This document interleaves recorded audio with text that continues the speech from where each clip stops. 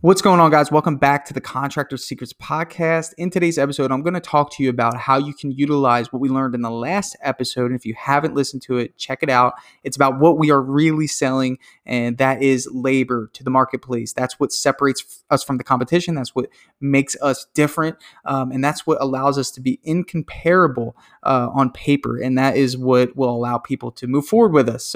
And also, when you cannot be compared on paper, that means you cannot be compared in terms of numbers. And we want to avoid that completely. We don't want apples to apple comparisons. And that's what this is about. So I'm going to give you some insights, some tips, and some ideas on how you can implement what we learned in that last episode in your sales process today. So super important episode. Check it out. Thank you guys for listening and enjoy.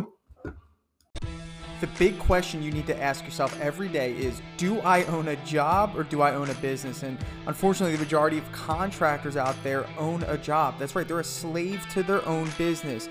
But the other side of the fence is so much greener, it's so much better, and that's when you're finally fully in control of your destiny, your freedom, your time. And that's what Contractor Secrets is about. It's about taking back our time, building a business with systems, standards, values, procedures, putting yourself in the driver's seat. And that's what it's about. So I'm excited. I'm happy to have you here. Let's dive into the Contractor Secrets Podcast. What's going on, everyone? Welcome back to the Contractor Secrets Podcast. I want to piggyback off of the last episode. And if you haven't listened to the last episode that I did, it was what are you really selling? And if you haven't listened to it, pause this, go back, listen to it, because I'm going to really kind of just hit on a lot of the things that I discussed in that episode. It's such a deep topic, and I've been really passionate about it these last few weeks, because I think when we narrow down what it is that we're selling, we come from a different standpoint, okay? And I think that the idea that we are selling labor to the marketplace speaks volumes about where you should focus when you're trying to get better at sales. So I want to kind of paint a picture for you real quick. And essentially, picture two businesses coming in to give a quote on a job. And, business A comes in and says all the stuff that we normally say. A lot of us talk more about the products and the materials that we use rather than the people and the processes. Okay, so let's just go with painters. Painter A is talking about how great duration is and how long lasting it's going to be, and like all these things about the product. Okay, when the product can be compared on paper. Okay, and I've always been big about this, is about if you're trying to separate yourself, obviously in the eyes of the marketplace, a painter is a painter in most cases. Okay, a painter is a painter. A painting company is a painting company. A roofing company is a roofing company. And the roofing company can talk about their shingles, and the different shingle types and this, that, and the other, which can be compared side by side.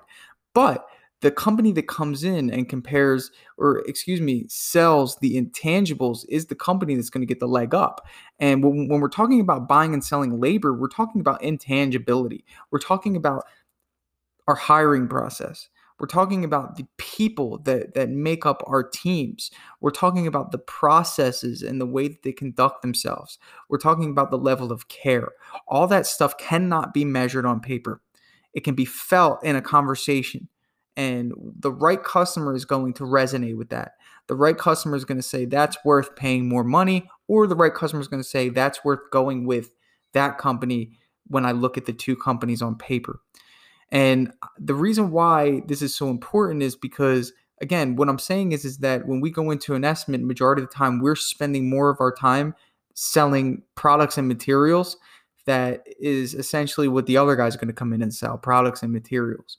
But if you spend your time hitting on the products and materials, obviously leveling the playing field in that regard, spending majority of your time instead focusing on the hiring process you have, how you acquired your team, how you started your company, how you acquired your team, what processes you have in place, who's going to be at the house. I name drop a lot. One way that I come across whenever I am doing a walkthrough, I say, one thing that our project manager, Shamel, is really, really adamant about is making sure that these lines are perfect. He's really, really adamant about taping, caulking, and peeling every line around the house to make sure that it's flawless. It's one of his high standards. And that's why I believe in him so much as a project manager. Wow, just right there, I made it personal as opposed to, yeah, we use, duration. It's a great product. It's going to last a long time on the walls.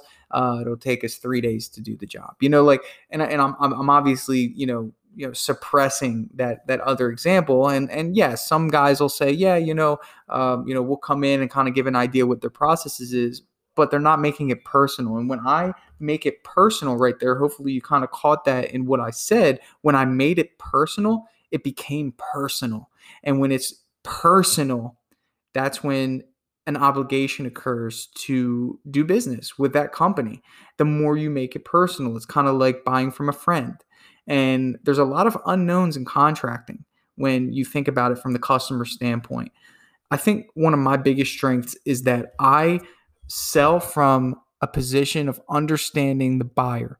And whenever you understand the buyer and the process of which that the buyer goes through, and not only just the actions that they take to get to you, but the thoughts that they have during the process, partly because I'm a homeowner and I deal with this with other contractors, but more so my experience with sales in general has given me a little bit more insight than the average on buying decisions and what it takes for people to say yes, because patterns show up and I really try to focus on those patterns. I really try to see what is it that made that person say yes.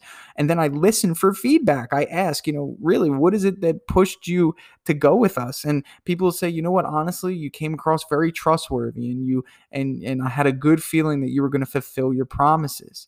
And you also were very descriptive in how the process works, and really that's why the questions that you ask are so important, because you can really emphasize a lot of this stuff when what, number one, what the why is. Okay, so obviously the right customer is the one that you want to be selling and focusing on this to. Like, let me give you an example. If you ask the why question, you guys know that's my question number one. You should be asking this to every single customer. What's the story? Why are we here?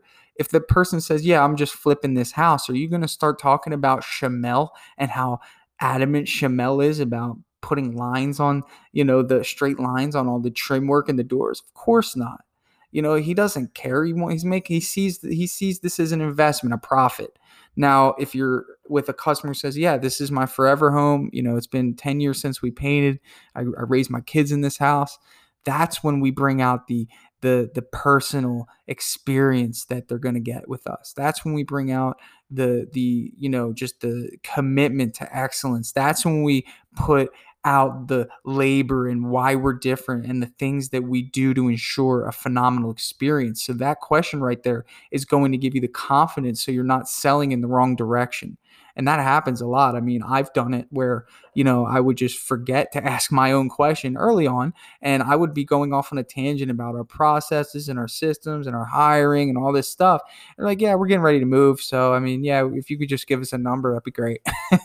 And I'd be like, oh my God, and that really cemented that the questions that you ask are so important. So asking you a rhetorical question now, what if you ask your customer, what was your last experience like when you hired a painting company? And they say, oh, honestly, they didn't show up on time, or they didn't do this right and they didn't do this right. So what am I going to do? I'm literally going to narrow down focus on everything that they did not like. And I'm going to tell them how we have systems, processes, and standards to ensure that that doesn't occur.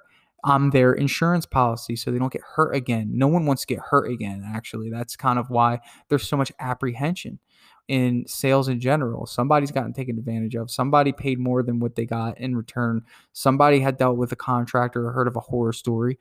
So us as contractors, we have to pretty much work double time to overcompensate for the lack of trust in this industry. And part of the way we do that is to try to give them an experience in their mind, because as humans, we can visualize things before they actually get the experience. So being as descriptive as possible. Now, I'm very forward, and I do that because in some cases I understand that there's some people that'll just write me off, but there's other people that need to be educated. And it's kind of like let me give you an example. Like, it's kind of like somebody sitting down in a classroom and you're the teacher, and then they want to get up to leave. So that's kind of like when we make a follow-up call and I can tell that they're like anxious about that follow-up call and they want to get off the phone. And I just said, well, hold on a second. Before you go, can I just explain to you, just a little bit about what our process is going to be?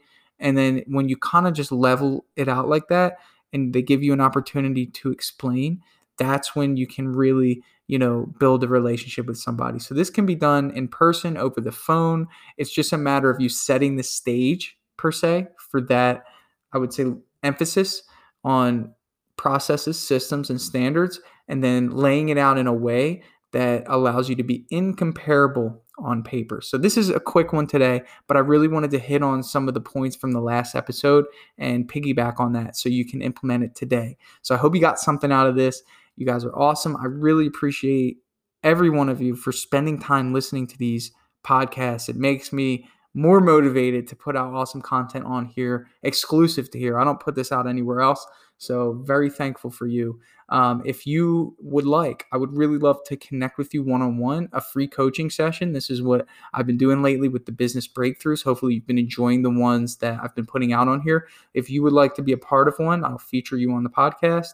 And believe it or not, you're going to help a lot of people because all of us in some crazy way experience the same thing. And I think that the more we do these breakthroughs, the more we're going to hammer out every single issue that could possibly occur. And honestly, my vision and my goal would be for all of us to level up together. And I would say that 80% of the people that follow me, that really interact with me, that ask me questions, like, you guys are phenomenal. I would say that 80% of you are like all in the same boat in terms of really just trying to get to a position where your business is running itself. And it's a beautiful thing when it happens. And there's a lot of hardship along the way. There's a lot of firing that occurs. There's a lot of hiring that occurs. There's a lot of sales that need to occur. There's a lot of trial and error. There's money wasted. It's a lot. But when you get that flow going, when marketing's coming in and sales are being sold and jobs are being produced, it's like the best thing in the world. And on the other side of it, when none of that's happening, it could be the worst thing. So continue to connect with me. If you're experiencing a hardship in your business, I'd love to hear about it and work through it with you. It could just be one idea that you may need to get to the next level. Thanks, guys. I'll catch you on the next episode. Hey, I just want to take a second to thank you for joining me here on the Contractor Secrets podcast. I'm just going to take this opportunity to let you know that my passion is coaching people, helping people. I've changed my Instagram name to @ContractorCoach, and I did that because that is my passion. I want to help you. So please reach out to me. If you have an issue going on in your business, send me an email. Find me on Instagram, message me, and let's do a breakthrough session. I want to work through your problems in your business to help you get to that next level. And one thing that I always say is this, the difference between those that get over the humps and the hurdles in business is just a change in perspective. And that's what I plan to offer you. So get with me, message me, allow me to help you take your business to the next level.